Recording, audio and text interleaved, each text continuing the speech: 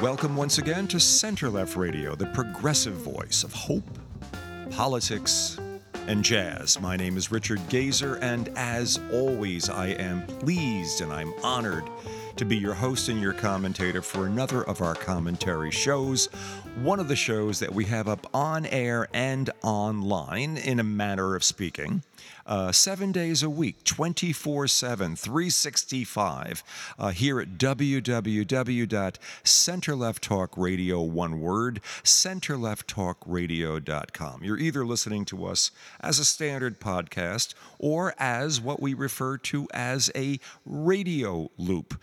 That's because we have a separate computer here in the studio that is running this show, the show you're listening to right now, in a constant loop, which you access by hitting the second link on our homepage, the one that you arrive at when you hit www.centerlefttalkradio.com.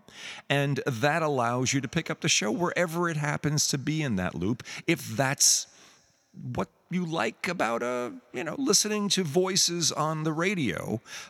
Pick up the show just like you always did with anything you picked up, or maybe still do when you flick on a radio, if you still flick on a radio. Most people do to some extent. Or you pick us up as a podcast. That would be the first link at the aforementioned website, www.centerlefttalkradio. I promise not to say it again for at least a little while.com. And we are available to you. Both those links have the same show running. At least the radio loop will be the same show that as the first show that appears on our podcast list. So we're very happy you have joined us. You've joined us on a Friday, the 24th of June, the year 2022. And to say the least, things are getting curiouser and curiouser. It's days like this when I'm extremely buoyed up and grateful at the thought that David Bach will be joining us later in our second segment today. I'm sure he has a lot to say about what's going on. David tends to be more in the granular mode of things, looking at specific events and characterizing and listing and making sure that our eyes are on the specifics that ultimately are the things that affect us the most immediately and the most directly. But this is one of those days where the sheer scope of what we are hearing is the great power. The irony of the congressional, the January 6th committee hearings. Yesterday was the fifth day of those, by the way, and yesterday was the day that we heard the story about the Justice Department coup. You have to keep in mind, and this is hard to understand until you really focus on it and think about the reasoning behind it. Not reasoning, no, that's the wrong word. Until you think about how humans consume information and how Donald has learned to work with a very refined sense of how humans consume information. Without going into the details, and we will to some extent, everything that was said yesterday during the committee investigation has been out there, has been in the public sphere, has actually been online, has been in archives. We have watched the news reports. There was, with few exceptions, and there are always some fascinating exceptions that the committee has brought out, but with few exceptions, what we heard in yesterday's report and have heard literally in the prior 4 days, every single word of it was already out there. Now that's fascinating. And I say it's fascinating because of the way in which we're all reacting. I can't, all right, There are people who I know, personally who I know, who don't want to watch these hearings for a very simple reason. They'll be painful. They'll make them have to think about things. They'll have to realize that what they're hearing is all information that was taken in under oath from witnesses who were there, who have firsthand knowledge of everything they're saying. It's the rare exception where it's only a hearsay situation. The connections between what witnesses are presenting and Donald Trump is usually as close as sitting in a room, or maybe it's on the other end of a telephone. But this isn't second and third and fourth hand information. We're getting all this. That's not the shocking part. The shocking part is that it's all been out there for a long time. Why is it so compelling? Why is the presentation that has been put together by this committee so captivating, so informative in a what seems like a brand new way? And this is the thing I've been thinking about a lot. And again, it occurs to me that this is part of the evil genius part of Donald Trump. I don't know if it's contrived as much as it's just sort of a visceral reaction to how to deal with information. But here's what happens. With Donald, it's a question of doing something really naughty and bad and harmful to the country. And before everybody has been able to react, before the real consequences of the action begin to formulate, before people are able to put it all together, Donald brilliantly moves on to the next nefarious act. Donald is a master of misdirecting us, and even more than misdirecting, of redirecting our attention to his next action. And in a way, it's sort of like we're pets being trained. We were trained by him to focus for a moment on whatever was going on, whatever he was doing, however he was trying to upend the Constitution, however he was trying to destroy the presidency, however he was trying to overturn an election, however he was trying to disenfranchise tens of millions of American votes. You could look at whatever the action was that he was taking at any given moment, begin reacting to it, and then, before that reaction could fully formulate on the objection side to the, I object to this, and meanwhile, his supporters are all cheering, he's on to the next move. It's a question of flooding the information lane, flooding it, putting so much out, doing so much, creating the opportunity for us to have the same series of responses, knowing how the media will pick it up, knowing how it will show up in the press, how it will show up in newspapers, how it will show up on cable TV, knowing that before this all gets a chance to ever be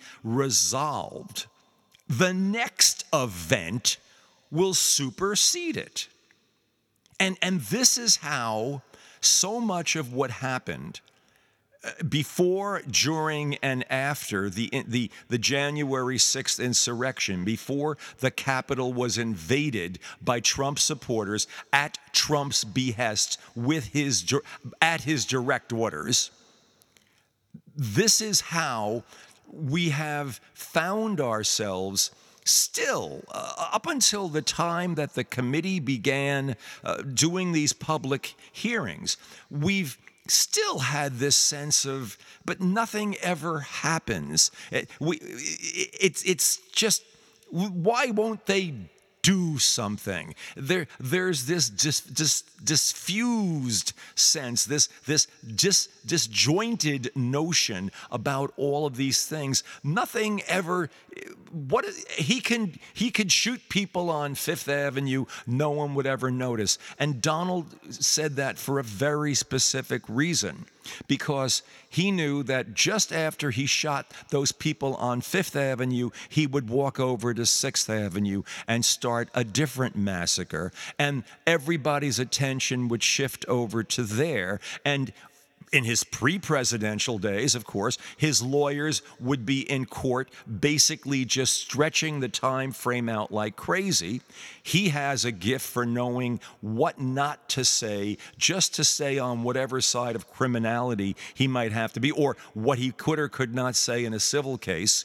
And he used the same flooding the airwaves with information, flooding the pipeline with more than people could consume, and always being there, but not focusable, if you understand what I'm saying. Donald was always more than you could take in at any one moment.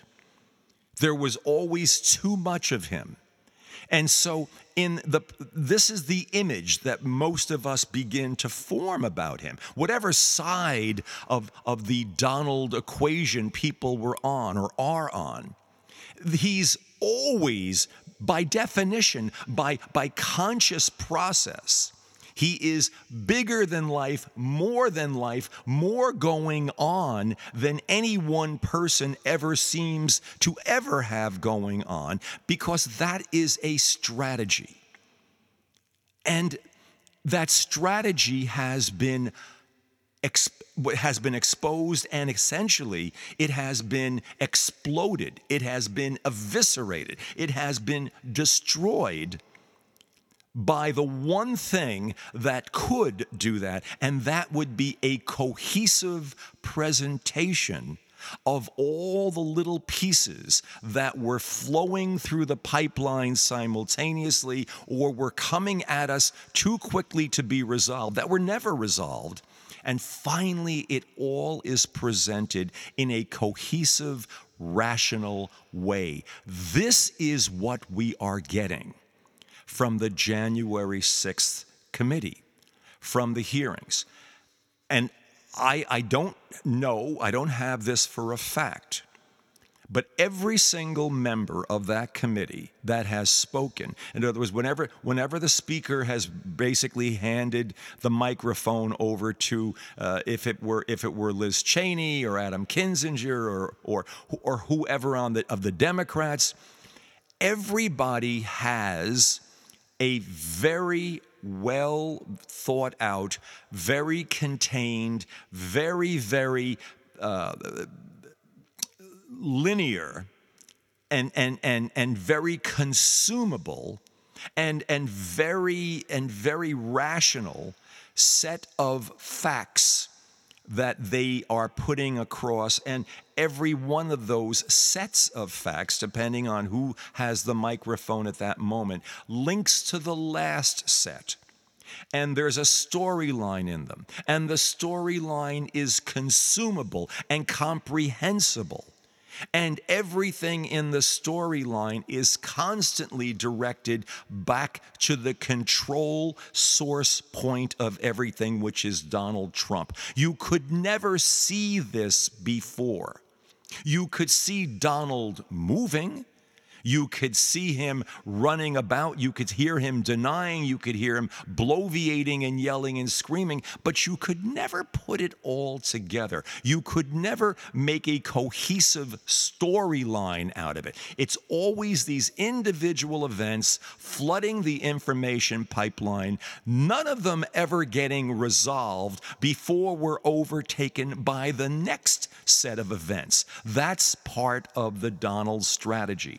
And it has been exposed for the fraudulent mechanism that it is, or the effort to continue a fraudulent statement and to perpetuate lies about what is, and will go down in history, I am confident, as one of the biggest sets of crimes, both attempted and actual crimes against America in the history of this country, by a person who had no business even imagining being president, except for the fact that he is a clinical, pathological narcissist who found a way to make grievance, not fact, not benefit to the country, not the betterment of America, not doing something that helped us all to become a more perfect union. No, who found a way to make grievance the powerful, and, well, grievance based in fear, of course.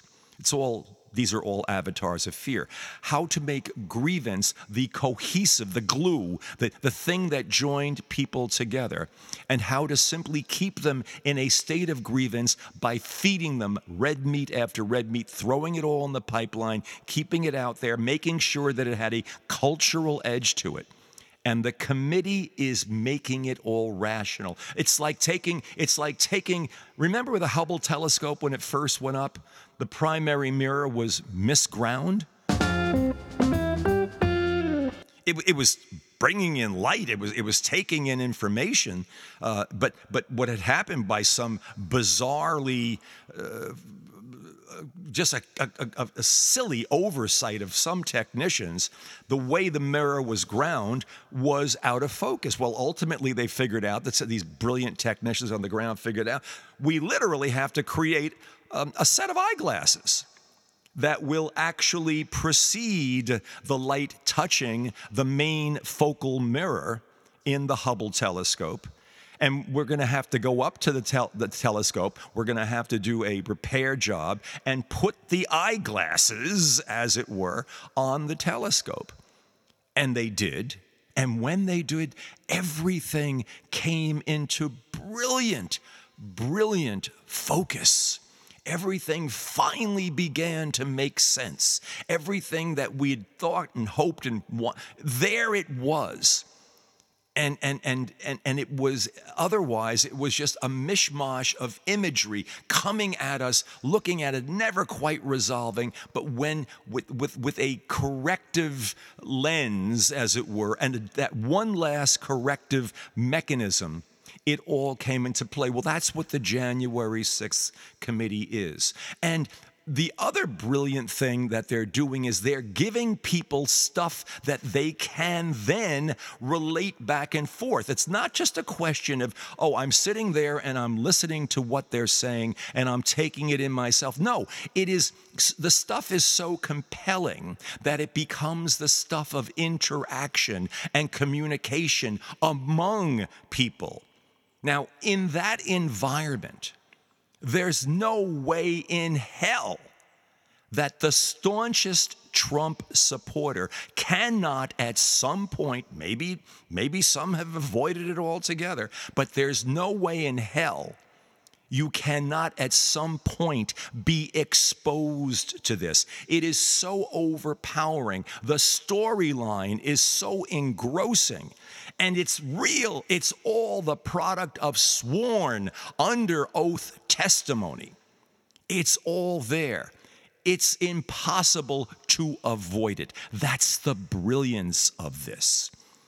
It is a story. It is a narrative. It's the way we take in information. It's the way the internet works. It's the way social media works. They are stories. We keep telling stories back and forth. 95% of them are pure bullshit. There's lies all over the place there. Here is a story based in absolute. Now you could say, well, the committee simply wanted to accept the lies that were told under oath.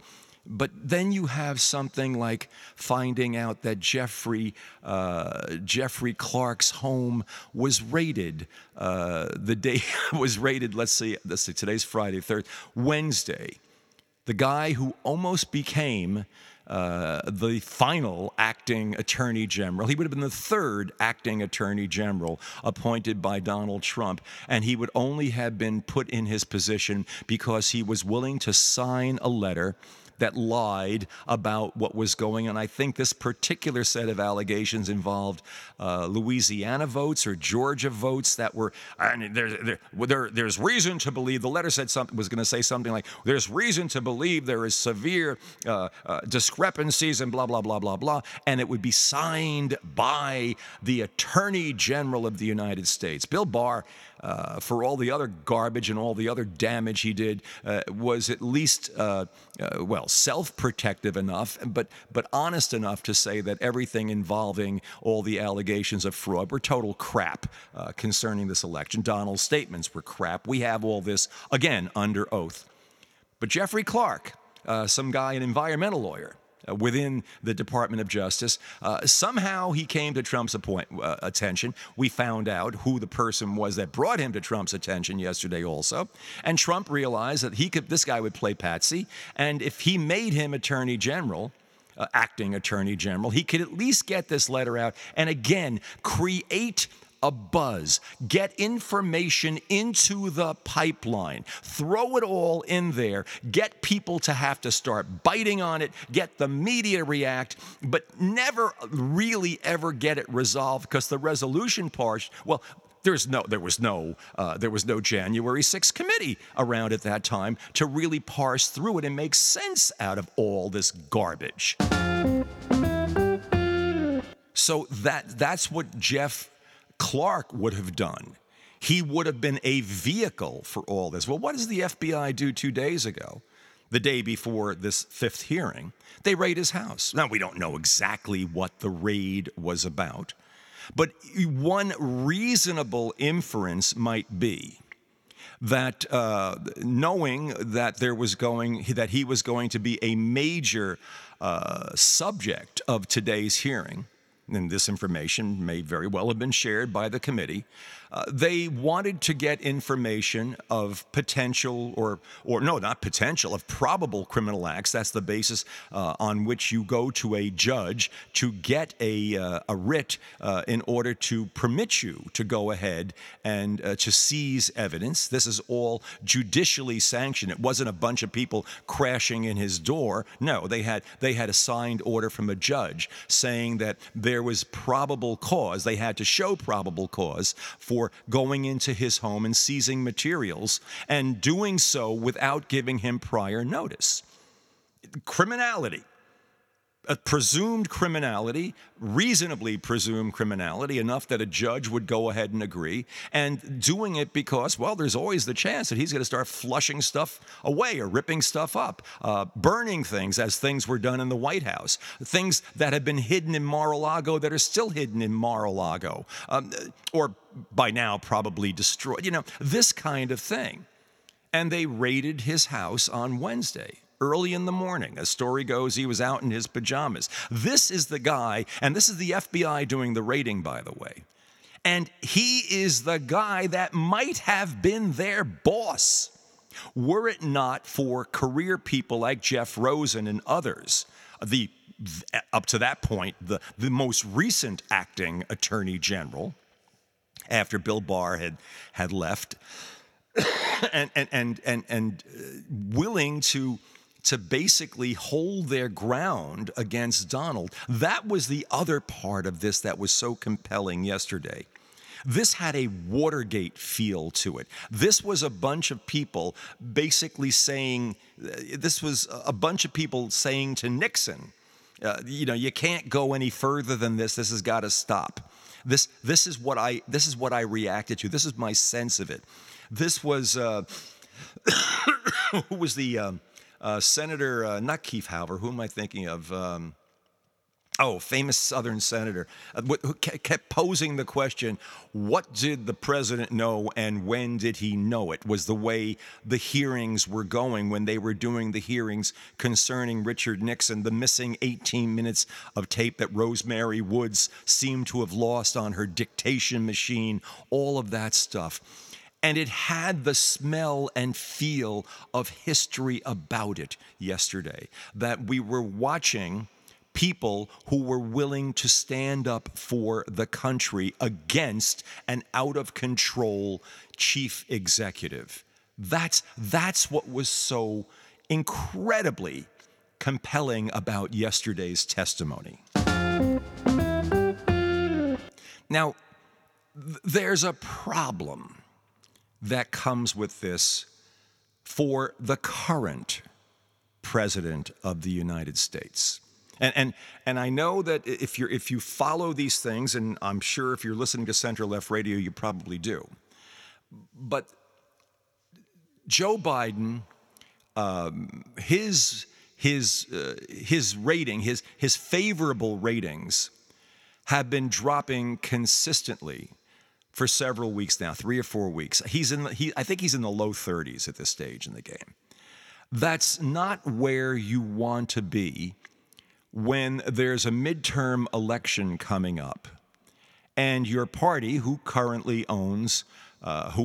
controls both houses of Congress, and you, of course, are the sitting president, is in the historically unfavorable position, is facing the historical likelihood that you will lose seats in one or both of the houses. This seems to happen in every midterm, where at the point of the presidential election, both the White House and the House and the Senate have all gone to one party. America tends to swing away from that.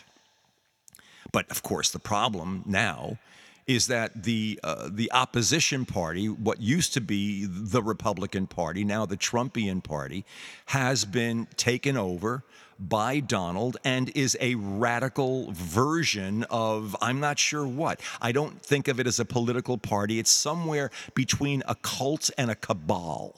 It's somewhere between a bizarre belief system and a group of people willing to do just about anything to support a guy. And there's a resonance between the fear of the politicians who basically are looking at the blood dripping down the sides of the mouths of a compressed but crazy base who basically they see as willing to vote them out of office if we don't all maintain this blood oath of loyalty to Donald. And Donald, we're watching him self-destruct, certainly as the committee puts out this information. Yet with all that, where we stand at this very moment, just at this moment, is with I would say, a good chance. I'm not going to call it a likelihood, but a good chance that Biden, the combination of Biden's lack of popularity, the inflationary process going on right now in the country, the difficulties being created in supply. Well, this is all part of the same thing. The war in Ukraine and the difficulties being created, the hangover that we're all experiencing from COVID, and the COVID process that's still continuing. All of this is producing an economic result and a social result as a result of that is totally comprehensible if you study what happened, what COVID did, what it interrupted, what it changed. And Joe Biden happens to be sitting in the White House as this is happening. Now you add to that all of this that is coming out about Donald Trump. And again, it's clear information. It's not the muddy pipeline. It's not throwing things in. It's not even allowing us to barely process the first atrocity of the day before he's committed another or gone on and started tweeting out more lies and everything.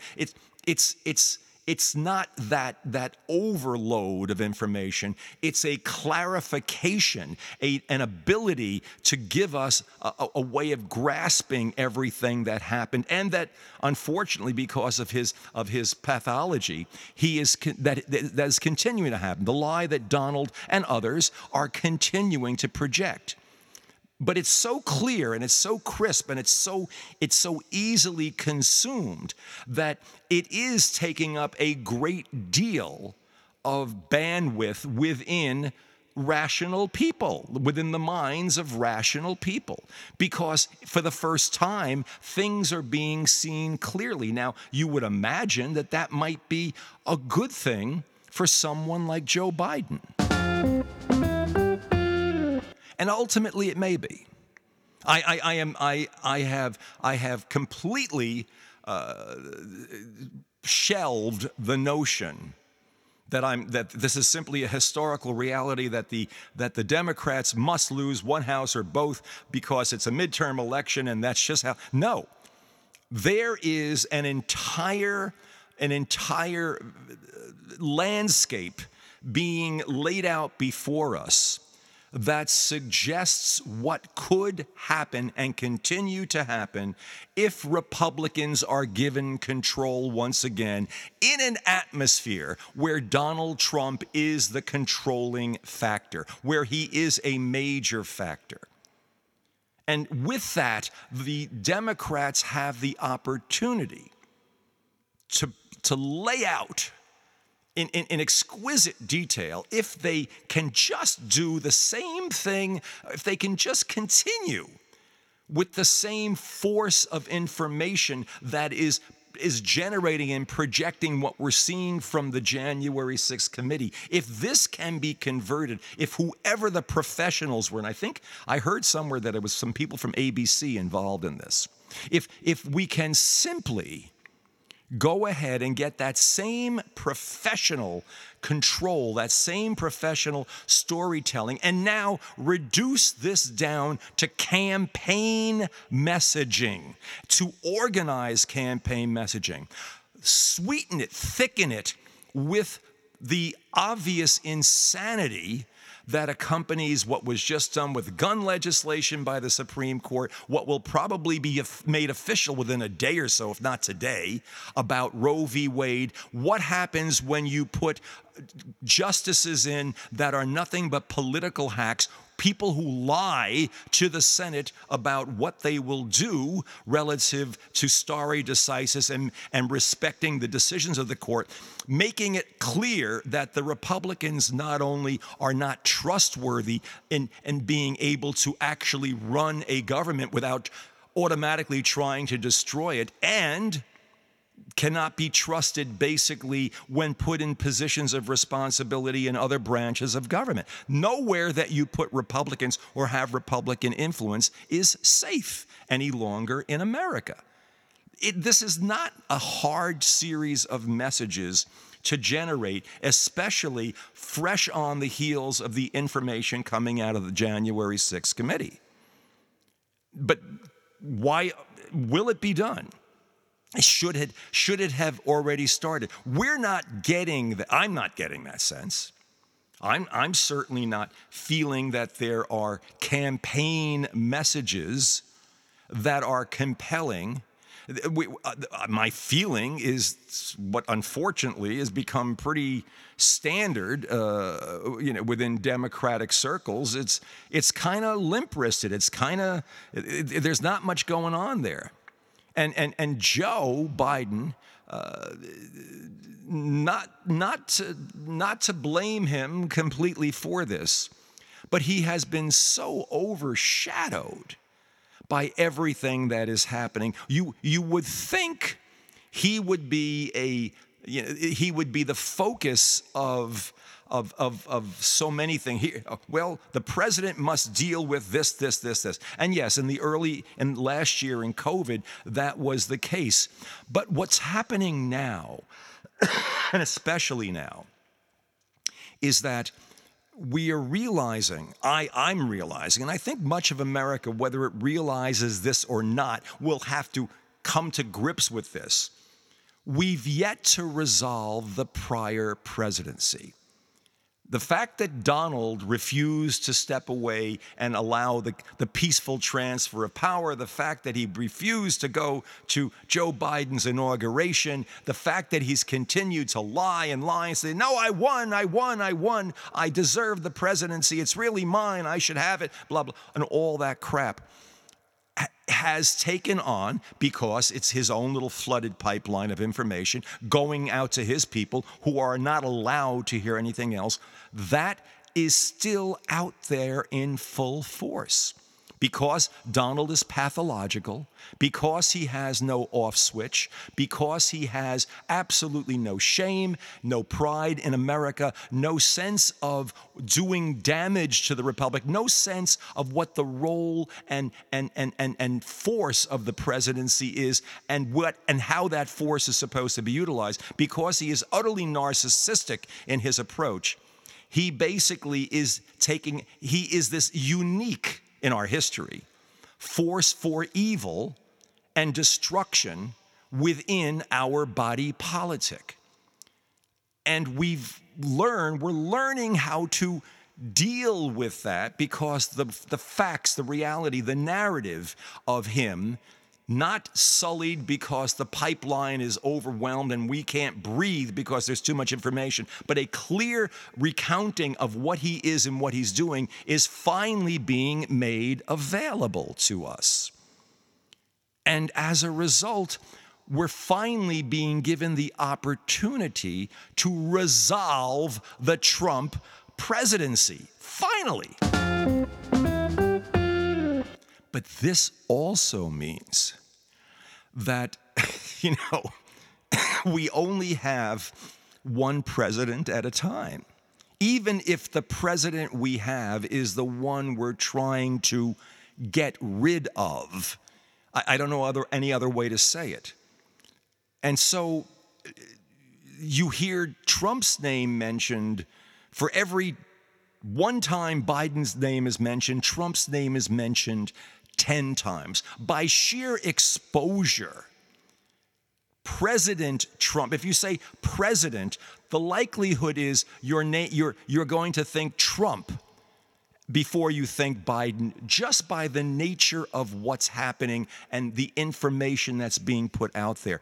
Joe Biden's presidency is taking a back seat to Donald Trump's failed presidency, granted, but a presidency that we're finally in a position, that we're positioning ourselves to finally resolve.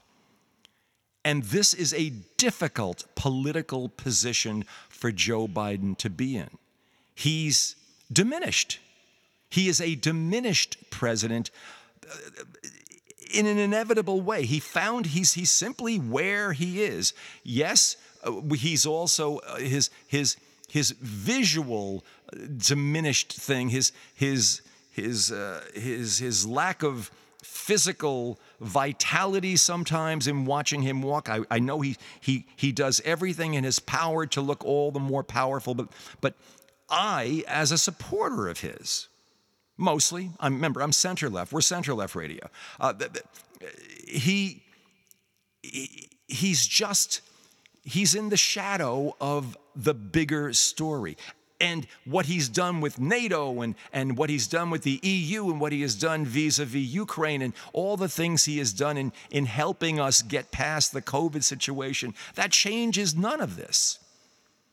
But we're not going to be able to just depend on Joe as the image that would tip the scales in our direction in 2022 in the midterm elections. And so you might say, well, if we don't have the president, what do we have?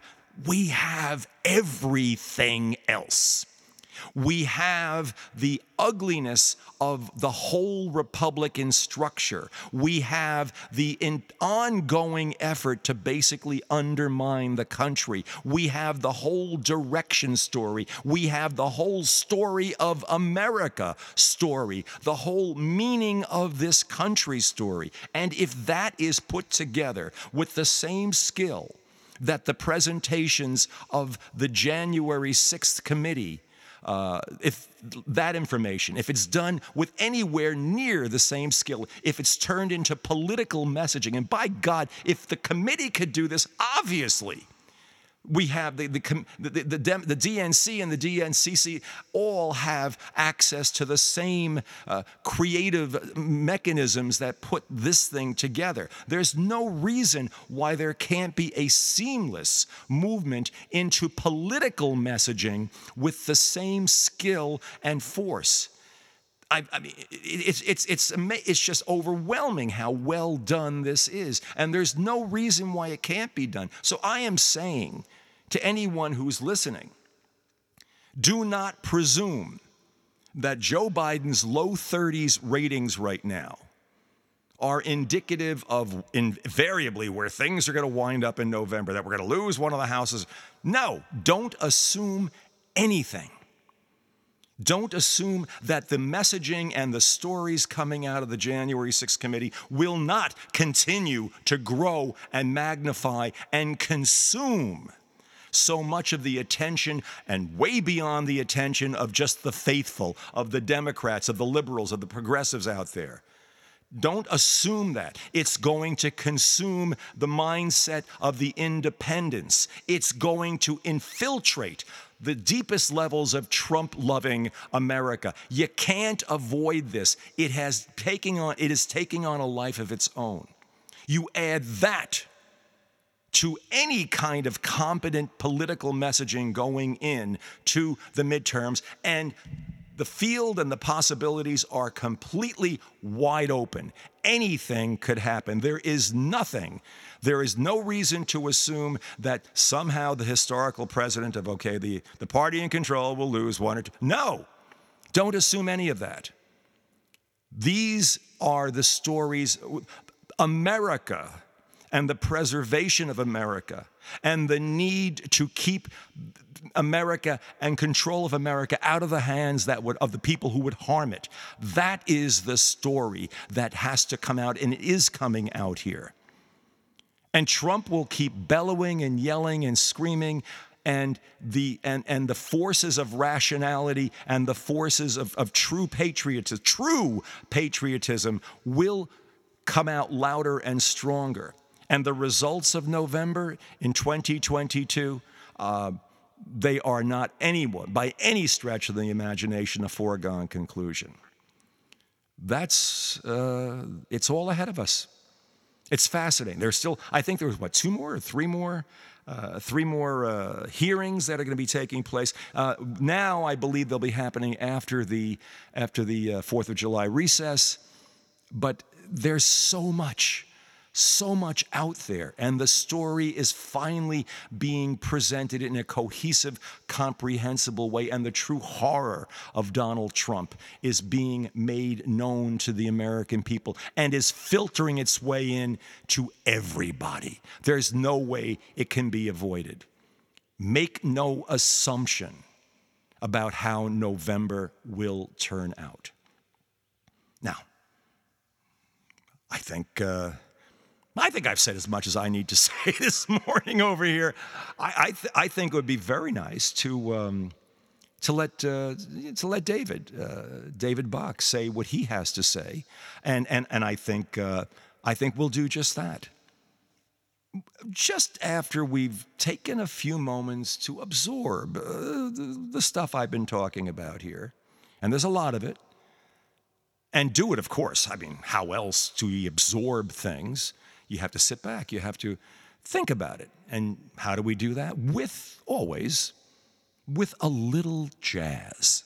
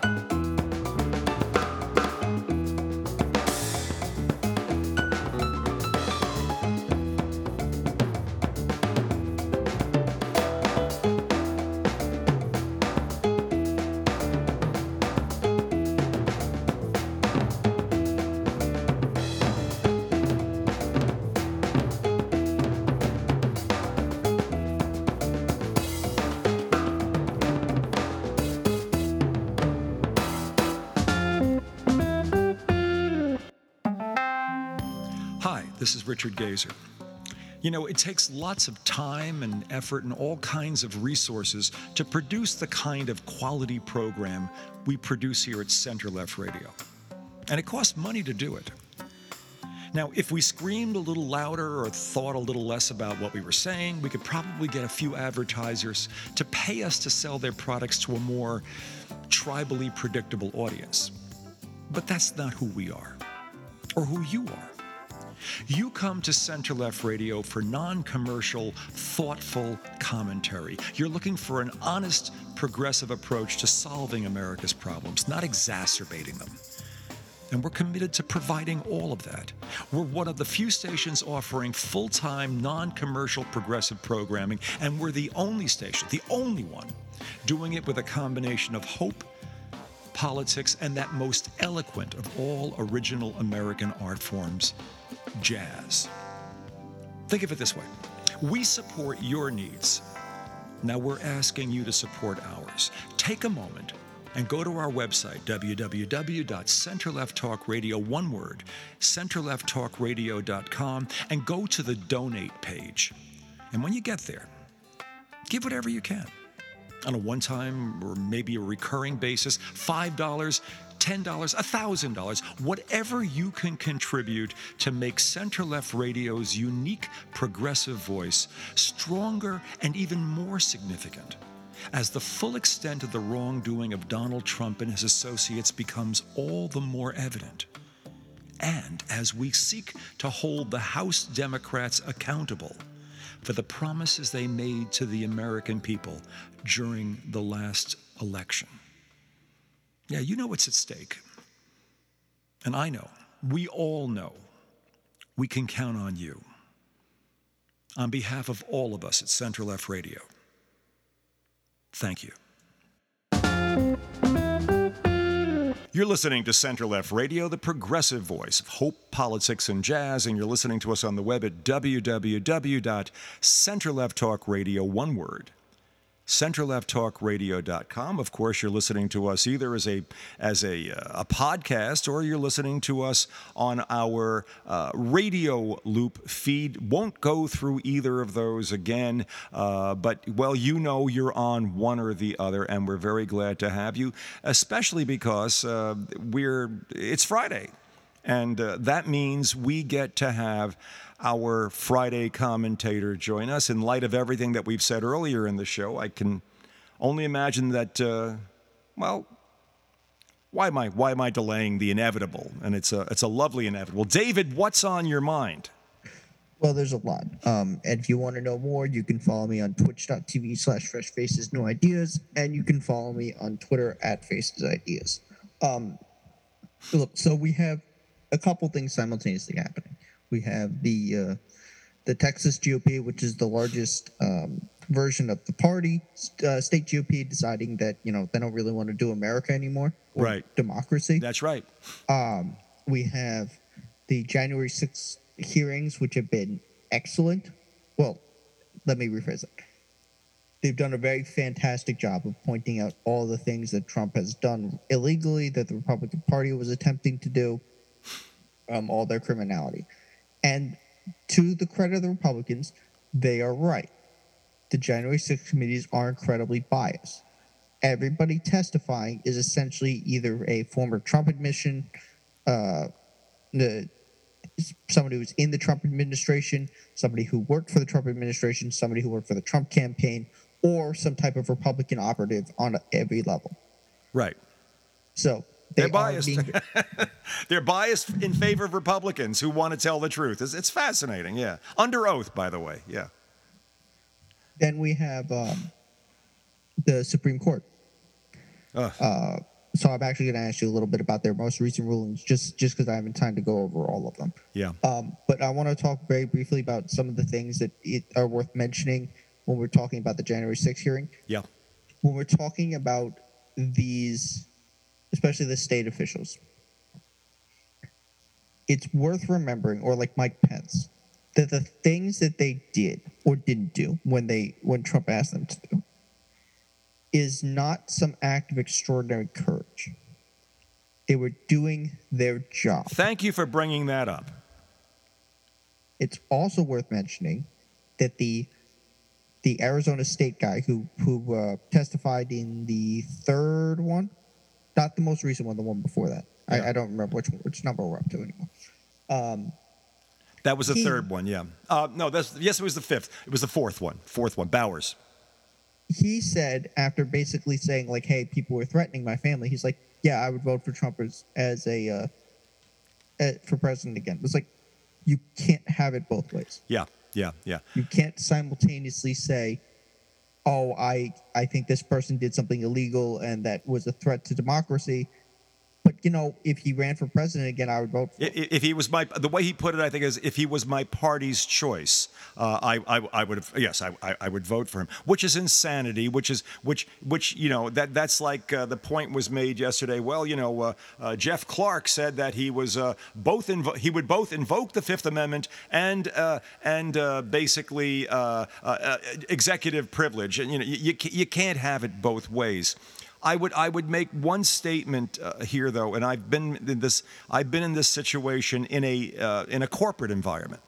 When you're working directly for the top person in an organization, and I was working for someone who was under extreme pressure from the state of New York for things that he was not doing illegally, but doing poorly, and he was pressuring me to continue helping him by crafting speeches and other things that he needed, and looking to me basically to be loyal to him. It's not a simple matter when you're under that kind of pressure, and it was a very large corporation with thousands and thousands of employees. It's not a simple matter to just simply say, well, my job is to do the right thing, and therefore I'll just do the right thing. The pressure can be intense. So I'll grant these Republicans that. And I can only imagine that having the person that you're reporting to who is doing the wrong stuff, when that person is the president of the United States, it has to be all the more difficult. I'm not making excuses here. I'm just giving a little more context, especially having been through, I think, a comparable situation. Yeah, no, look, that's fine. But the other thing with this is all of these people, who had these meetings, they never spoke out. No. That's the other thing. Yeah. And then there was something else that I saw that bothered me. So after the last set of hearings, I was watching CNN, and Anderson Cooper was talking about the idea that we just learned that Sidney Powell could have been special counsel. That's absurd. I know you and I have spoken about this exact meeting over a year ago. I want to say it's either a HuffPost or a Washington Post article talking about this meeting, and you should go look it up. It is insanity. The Mike Flynn and Giuliani and Sidney Powell are talking to Trump, and they go up into the West Wing, and one of the lawyers come in. It's like, hey, you guys can't come in this meeting without us, and they don't even know who the lawyer is. Yeah. And then she's presenting evidence she's like, yeah, I can find this. I know this district flipped from Trump to Biden, and the guy's like, Trump won that district. Like this meeting was unbelievably off the rails. And the fact that your people are like, oh, we didn't know about this. Like, yeah, it's been reported on. This stuff has been reported. And I think that's like the best thing that's come out of this is that there's so much, they've been so open about it. Like they put all their crimes in paper. Yeah. And then we have Ron Johnson throwing everybody under the bus for getting this fake set of electors that he was supposed to hand to Mike Pence. Yeah. And that even his chief of staff was like, do not give this to him. Do not let him see this. Like, this is incredibly ridiculous. Like, there's so many of them. And then we have direct proof of who's or at least a ledger proof. Not I don't think it's all in writing. Some of them it is for who asked for pardons. It's Yeah. Gates, Yeah. Boebert, Gomer, Brooks, Perry, and then I think the other two. So like Marjorie Taylor Greene and Jim Jordan asked somebody else. And then, But the thing with them is like, denials are coming from them, but with no proof of denial. Just and Marjorie Taylor Greene, of course. Well, it's a witch. She just came out with it's a witch hunt. Okay, yeah. How dare you? How dare you tell me what I did? How dare you tell me what someone has sworn under oath that I did? And that there's phone records and everything. How dare you put that? Well, it's a witch hunt. Because it makes me look bad, But I shouldn't be laughing at this because this is going to, if I'm reading this correctly, these people at the lower levels and people in Congress are going to be at the opposing side of indictments in the probably not too far distant future. And it's all going to be a sort of a long, strung-out process now, just the way you would have in a mob boss investigation, just the way you would have in a criminal case, a large criminal case against a main organized crime figure, that you work your way up to the top. You keep trying to get the underlings to flip as you indict, and you go quiet a bit at this point. And that's what I can see starting to happen pretty soon. Okay, but like they can't go after the politicians unless they start doing it now, because the DOJ rules so they can't do it at a certain point. Right. When there's a re-election coming up, which means they may do it after the re-election. It's very possible. So they're going to let the people be voted in and then assume that their bosses aren't going to fire them? David, if it depends on what their end goal is. If they don't do it before the election, within the time that the DOJ has within its own rules, prior to what is it? Is it 3 months? What? I don't know. I forget how that works. Okay, if they don't start doing that now, that will be a signal to me that they are going for Trump and that they are willing to wait until after the election because of how much additional stuff they have to put together and how many cases. And so, therefore, they will not be able to do it prior to the election. And they're going to allow just this information to sit out there. And in many cases, in many solidly Trumpian districts around the country, I don't care if the people were even indicted, they'd probably wind up being elected even if they were already indicted. That could happen. But if they don't begin it, it's because they have Trump in their sights for a later date. That's the only, to me, the only judicially procedurally rational explanation for why they wouldn't do this now. They just don't have the information yet. They're not prepared to start bringing the indictments. I don't know. It's hard to say. Yeah. All right, but like that's where the fear is. So let's talk about some of the other stuff. So let me ask you about these court cases. So there was a couple of them that came down. The Supreme Court's doing a really good job of entrenching like lunacy into this country. Yeah. I know. I think it was it Monday that they ruled that you can't, like, that service providers don't have to provide certain end of life care. That's, I believe was it Monday? I forget how it came in. Yeah, something like that. Yeah, I didn't read that full decision, and nor have I read the full decision eliminating the 100-year-old law, or more than 100-year-old law in New York and other states about having to have a reason to carry in public. I'm told, and again, I know you're going to get up to this, I'm just jumping in, forgive me. I'm told that decision wasn't quite as onerous as it's been portrayed to be by the media on our side. You got to read it more carefully. So it's bad, don't get me wrong, but I've got to read that decision. I have not read it yet. Okay, because I was going to ask about that, because what I've seen, it look like they're using like 18th century logic in Europe. Yeah. It's bad. It's definitely bad.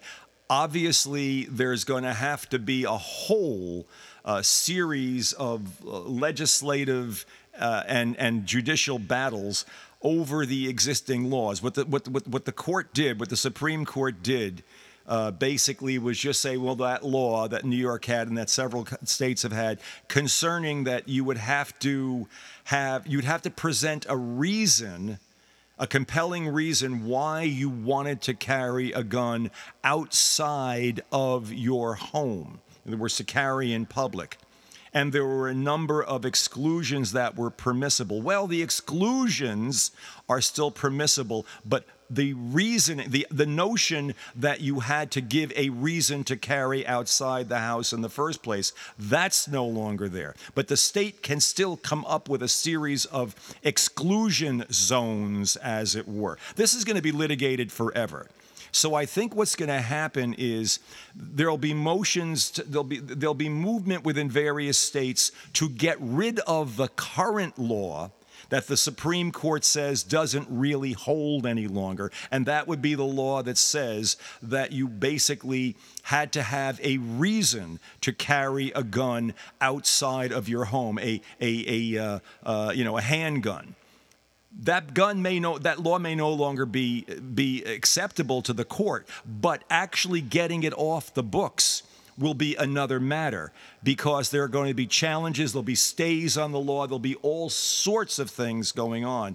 And every case, every state and every law in every state will be challenged independently. So by the time the stupidity of the Supreme Court ruling from yesterday, but by the time that idiocy actually might or might not take effect, it could be 2-3 years down the line. That's what I'm seeing. All right, so then we have the other one, which is it sounds worse than it is. So apparently they also said that the police can no longer be sued for failing to read you your Miranda rights. I didn't pick up on that one. So Miranda rights are gone. No, like they still can read them. Like you still have the right to remain silent and stuff. Just like basically you can't sue if they don't read that, which seems a little problematic. Yeah, I think that's ridiculous. I mean, you got when I'm taking in someone under arrest. By the time I'm able to take them into custody, if there's a running battle, that's one thing. You don't expect someone to read you your rights while you're in the middle of a running battle. But once you're taking someone into custody with the implication that at that moment the police are in control, that is the moment that a suspect must basically be told what your rights are, because that's going to be the basis of everything that's going to be happening further down the line to you in a criminal prosecution. And to make that no longer necessary, that people don't understand that. I didn't read the decision. Do you have any sense of what the court's reasoning on that was? No, I don't. No, I got to read this stuff. I'm remiss. I haven't read this stuff. I just was so tied up with everything happening with the hearing over the last few days. Okay, so I have another follow-up question to this. The gun law ruling, is it not the exact opposite argument they're now going to use to overturn Roe v. Wade probably in the next 2 weeks? Most likely, yes. Good point.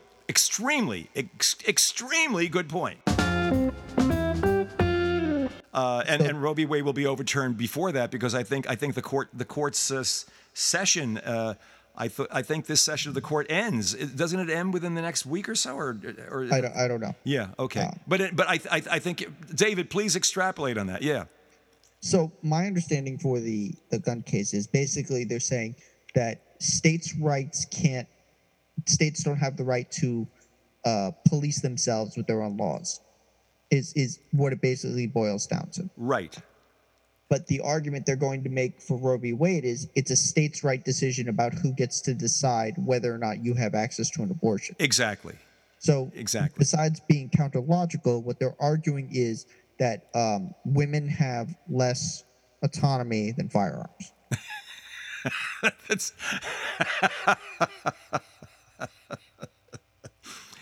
Ah, That the federal government can control a woman's body, but not a gun. yeah, That's what they're saying. yeah. Nicely reasoned there. Yeah, yeah. That I could hear you in a courtroom, including that as part of your summation. That's beautiful. That's beautiful. Every juror would be their ears would all be perked up on that one. Right. And then I want to talk about the Texas part. So Yeah. let's start with the absolute most insane part. The idea that they can secede. So yeah, if they can vote for it, give it a shot. But let's be clear about a couple of things here that would happen. First, whatever remained of the Republican coalition at that point after Texas secede would never win another national election. Of course not. Yeah. Yeah. You can't it to lose Texas in the electoral count would sink everything that they have, Yeah. minus whatever. So we would no longer have to deal with Ted Cruz, and I think it's John Cornyn. I think is the Cornyn is the Texas other senator. one. Yeah, the one who got booed at that same convention, by the way, and who voted for the federal gun legislation. I'm sure you'll get to that in a moment. Yeah. Yeah. I haven't looked at it. I didn't know. I haven't seen what it's updated to. Okay, but yeah. I think that most of it's teethless, unless they did more stuff with the boyfriend loophole, which was the best part. That was the highlight of the whole thing. The rest of it is toothless, mostly. Yeah. So, and then we would lose however many House members it was. But like to understand, this is the same type of argument that people who want civil war have. They don't actually know what they're talking about. No, not at all. For Texas to secede, it would then lose any federal funding it has. Means Yep. it's, which to be fair to them, they don't have to worry about power because it's their own grid. But they have to worry about their own grid now. They have Yeah. to worry about whenever they get hit by the next massive hurricane, the next massive series of tornadoes, whatever it is. Right. They Right. have to create their own currency and back it with something. They would have to have trade. They would have to have trade agreements with the United States. Interstate commerce would be completely cut off for all intents and purposes. There would have to be borders. There would have to be passports. There would have to be control. There would have to be a fence on the other side of Texas or around the rest of Texas because people could not come and go as they wish. It would be a separate nation, and they would have to have. They would be essentially sequestered. Of course, none of that really matters. The vote was basically, I'm guessing, and again, I'll leave it to your opinion how you feel about this, but it's basically it's red meat to the masses. It's basically a culture war, the equivalent of a culture war issue. It's a Yahoo! We can do all this, yeah, and all the good red meat Republicans jump up and down, and it's not about actually doing it. It's about saying that we can do it and watching all them crazy libs jump up and down and set their hair on fire when we say it. Or do you think that there's actually some substance to it? Probably not the secession one, but there are ones that are worth pointing out to that it's just like we just don't care about being part of this country. We just want our one party insanity rule. Yeah. We have among the things is no more federal funding for any future contact tracing. Right. Not Right. Yeah. not vaccinations, contact tracing, which all it does is trying to backtrace to see how many people have gotten infected with the disease. Yeah. Insanity. I mean, it's something that someone that has all the rationality of an Italian satellite switching votes from Trump to Biden. I mean, it's nuts. Why? Why would you pick on that of all things? Just for the QAnon. Lovers in the audience or something. I don't know. Why? They also have in it some of the other things. They have a rejection of Biden as president, just straight up. They said he's the acting president, not the current president. Yeah. Which, that seems like it might be a problem that they just won't accept basic reality. Yeah. They also called for the entire repeal of the Voting Rights Act. Yeah, of course, yeah. Because first off, it hasn't been gutted enough by John Roberts, but we can't have equal voting. No, of course not. Why would you want that? Yeah, And then they also, and a reminder, wasn't updated in 2020. It was because of it was COVID. They didn't meet together. Yeah. But in 2022, it says that they basically reject the being gay, and they say that it is an unacceptable lifestyle choice. Great, wonderful. That's phenomenal. Unacceptable. Oh, unacceptable. That's interesting. It's also worth mentioning that we need to talk about this because it is a bubbling thing that is going to get people hurt.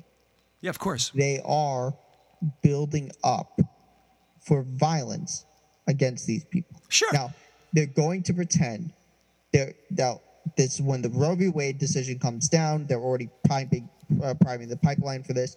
They're going to pretend that some dipshit who does something violent is a direct agent of the Joe Biden campaign designed by the Democrats in order to target just peace-loving, pro-life Americans. Sure, of course, yeah. Now, keep in mind, the entire history of the pro-life movement spawned from their loss of segregation and has been incredibly violent. Yeah, well, you see, but David, that's a fact. Facts are fungible. I mean, they're Republicans. Facts, they're not bound by facts because Donald's not bound by facts, and so but they're it's simply beyond that. Like their base isn't bound by facts. No, that's Although, it. To be fair, there is some good news that has been coming out. It looks like Oz is going to get walloped. I imagine Herschel Walker is going to get walloped as well. Yeah. But I don't want to put a lot of faith in that because it's Georgia. You never know. It's good that they get walloped. Mo Brooks lost. Yeah. So I don't understand why he's not testifying because he literally has nothing else to lose. Also, the fact that I wish every reporter, when they had a conversation with him, asked him on national television, "Hey, why were you wearing body armor?" Yeah, good question.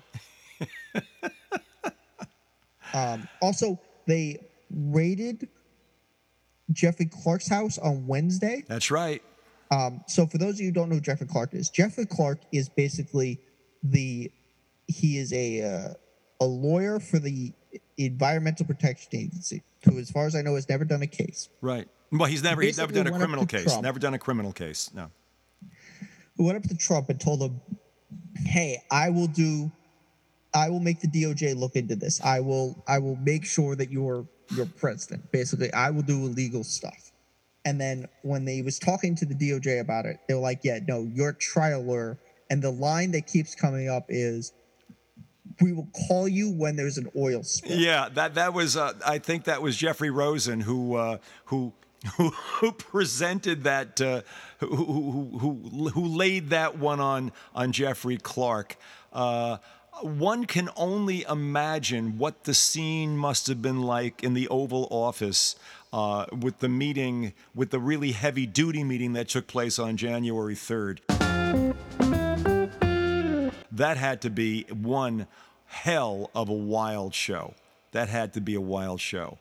We're going to have to wait, I guess, for till after the 4th of July holiday, after the recess, to get whatever's coming up next. What's next in the pipeline here, David? Do you recall what's coming up? What the chairman said is coming on January? I haven't seen the last one. Yeah. So I don't know in the next. Well, I gather there's two more of these coming. At least two more of these, and they keep moving the time frame around. Specifically, again, I'm not sure that this is the reason, but there's a curious intersection of events here.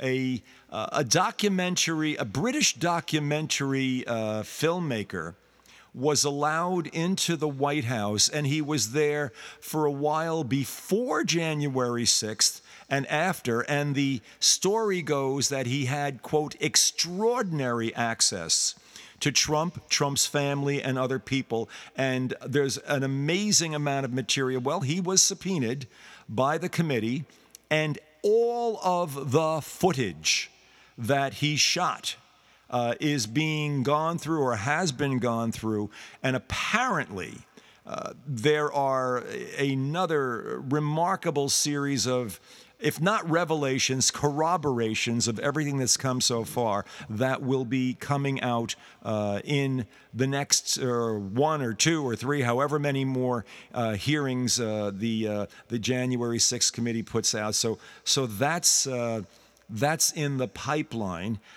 Which includes everything else that you and I will be reporting on in the course of the next weeks and everything, and all the more so I keep understanding in greater detail the meaning of the rather casual phrase, "That's why they play the games," but that is exactly what we're in the middle of. And we're in the middle of finally getting some clarity about all the events that Trump just kept throwing into the information pipeline that never got resolved. And the January 6th committee is bringing this all together, and how this will ultimately impact the midterm elections. Everything it's all moving parts at this time. Who and when might indictments come? How would this affect Donald Trump? It's all moving parts, and that's what makes it as fascinating as it is often disturbing. But we are watching live. We are watching history in the making live, and I guess it's a, if nothing else, it's a fascinating time to be in a position like yours and mine, isn't it? I can't imagine a better time to be doing what you and I are doing. David, by the way, where else do you do what you do? Yeah, you can find me on twitch.tv/FreshFacesNewIdeas and on Twitter @FacesIdeas. With that, once again, David Bach, thank you so much for being my Friday co-host here on Center Left Radio, with more than enough to sit back and think about. We definitely could use a little more jazz.